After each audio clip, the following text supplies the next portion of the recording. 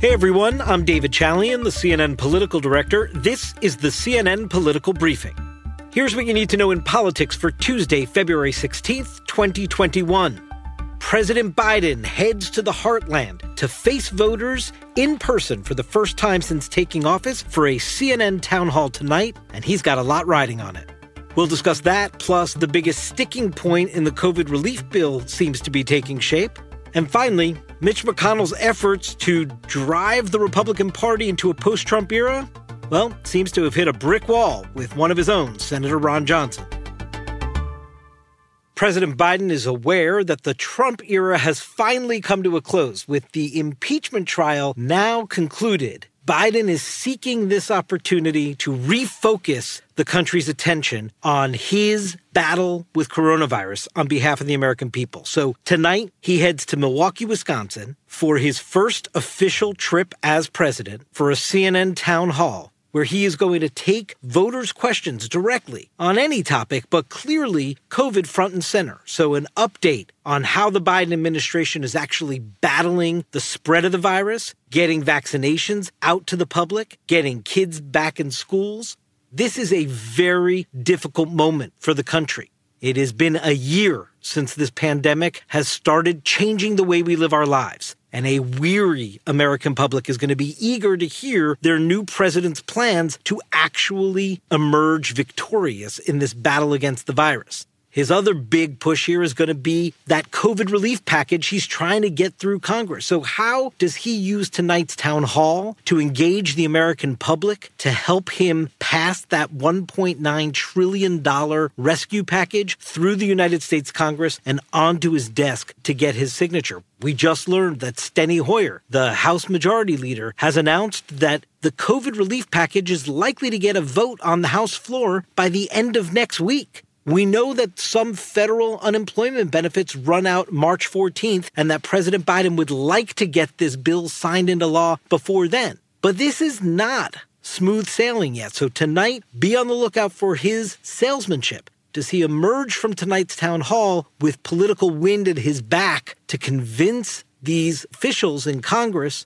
that this bill is must pass? And the Biden administration is keenly aware that this is now on their watch. Listen to White House Press Secretary Jen Psaki. The President of the United States owns the response to the COVID pandemic. That's why he is focused on it every single day. However, it's important for the American people to know what we inherited. Now, here's what else matters today. One key sticking point seems to be emerging among Democrats as it relates to this COVID relief package that President Biden wants to sign into law, and that is the battle over a $15 federal minimum wage. Here's the issue. One, it's not clear that the hike in the federal minimum wage is actually allowed to be in this COVID relief bill according to the rules in terms of how this bill is going to get passed through Congress. Remember that word reconciliation. That's the budget process Democrats are using to be able to pass this COVID relief package with only Democratic votes in case no Republicans come on board. But reconciliation means certain things are germane to the bill and certain things are ruled outside the scope of the bill. And so the Senate parliamentarian may rule that you can't put the $15 federal minimum wage in this bill. Bernie Sanders went on CNN last night to tell Anderson Cooper this is a fight he is still going to have. He wants to see that $15 minimum wage inside this bill. We are going to make our case to the parliamentarian that we absolutely believe that raising the minimum wage to $15 an hour is consistent with the rules of the Senate and the reconciliation process. So I'm going to fight as hard as I can. And I believe that we will succeed in including the minimum wage in the reconciliation bill. Now, remember, President Biden's already said he's not so sure the Senate parliamentarian will rule to allow this proposal inside the COVID bill. He almost kind of torpedoed it already. But here's the other problem, folks. Not all the Democrats are on board.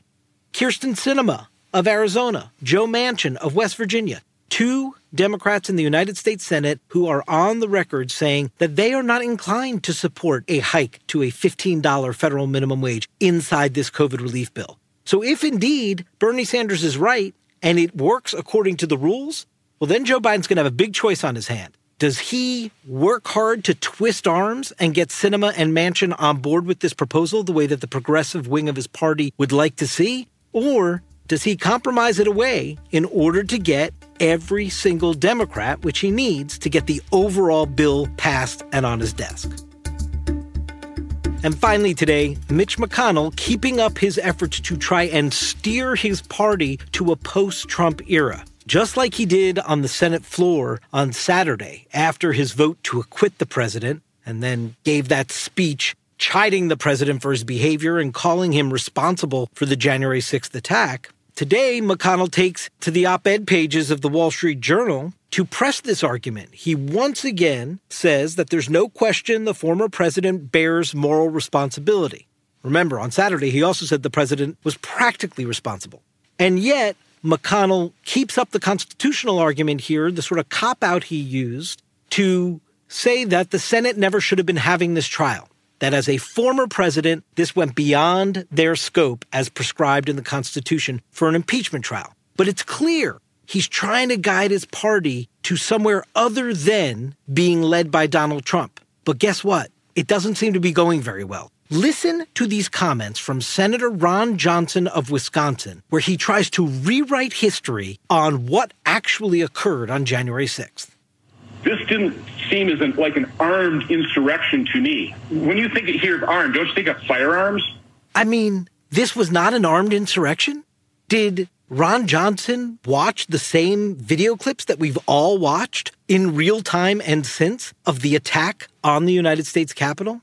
If Mitch McConnell thinks he's going to be able to successfully steer his party away from Trump conspiracy theories, it shows right here that Ron Johnson, who's up for re-election next year from the state of Wisconsin, is not at all interested in taking that McConnell route, and it shows the challenge Mitch McConnell has with a party that is still so committed to its fealty to Donald Trump and to just some crazy right-wing media echo chamber where views like that get rewarded.